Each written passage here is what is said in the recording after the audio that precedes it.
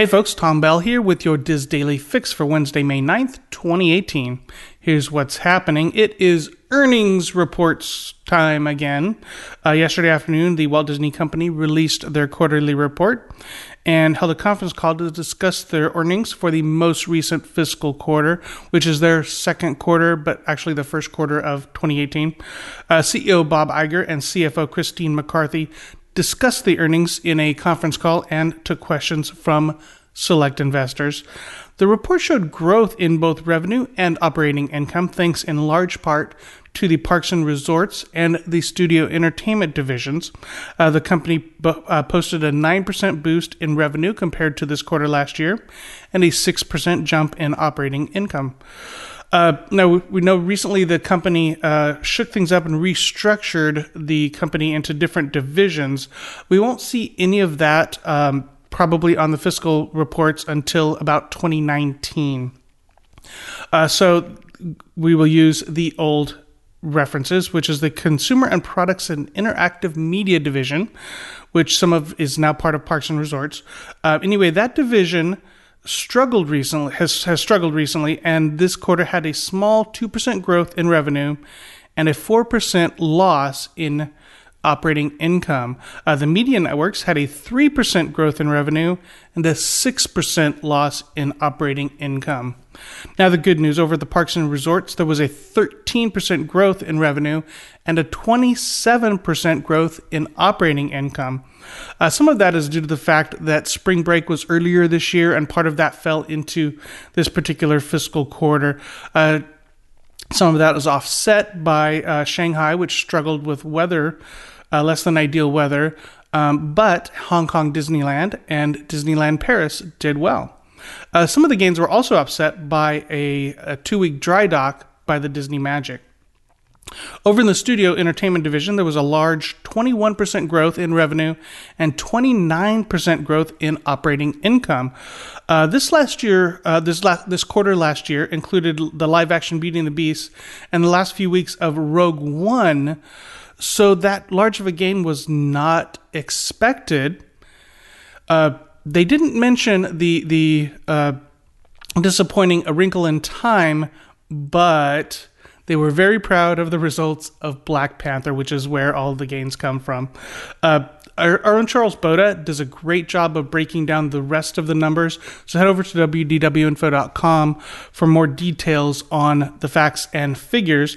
But moving on to the question and answer session, much of the discussion was about all the new digital streaming services, the Disney version or the ESPN Plus version that's coming.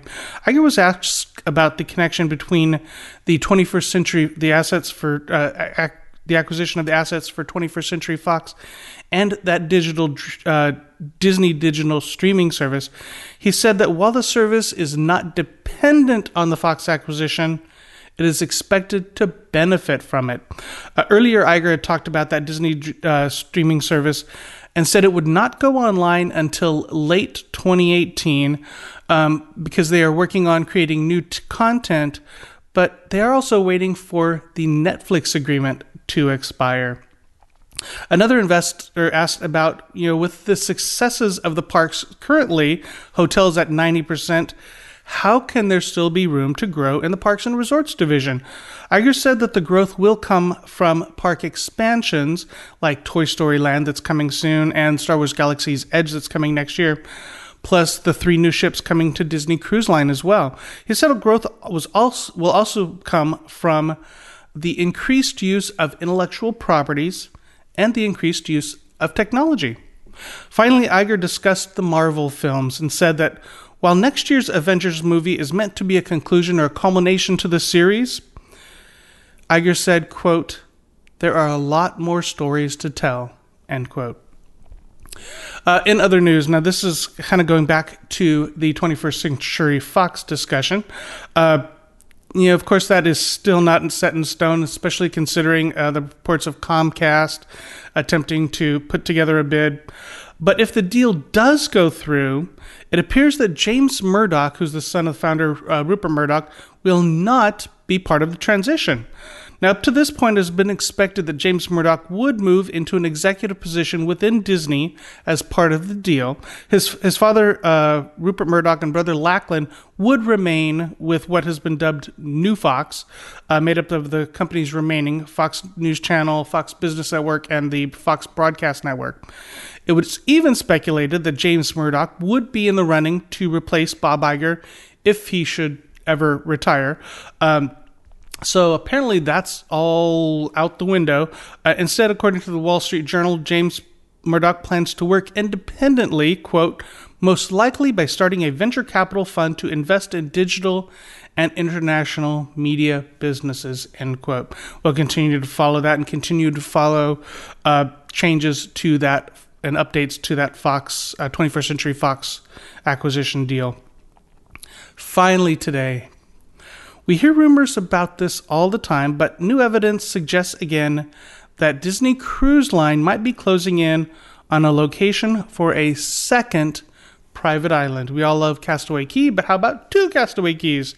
According to the Bahamian news outlet The Tribune, a Disney Cruise Line spokesperson confirmed that the company is interested in creating a new private island on what they call Lighthouse Point.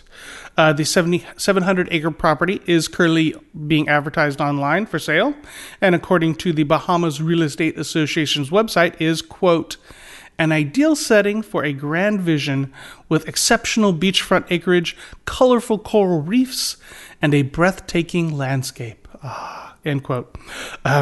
Disney Cruise Line spokesperson Kim Prunty said that the cruise line didn't have anything to share about a specific location or any project pursued by the company in the future but any project pursued by the company in the future would, quote, involve, quote, a partnership with the community and build on its commitment to, quote, sustainability, protecting the environment, creating jobs and economic growth opportunity, and celebrating the culture and stories of the area, end quote. Sorry, that was a big quote. Prunty's remarks seem to be aimed at the local area, which has already started an online campaign to save Lighthouse Point. So we will see how that plays out. Today's featured article on the Diz is from Matt Carpenter, who discusses the best place to get away from the crowds at California Adventure. Remember the good old days when the best way to get away from the crowds was California Adventure? I do. Anyway, you will find Matt's article and more over at wdwinfo.com. Trending on the Disboards today is a thread from poster Rick at 96, who talks about how much the new parking fees at Walt Disney World are adding to the cost of his vacation and wonders where others will draw the line. You can check out his thread, What Will Be Your Breaking Point? Resort Fees? In the Theme Parks, Attractions, and Strategies forum at disboards.com.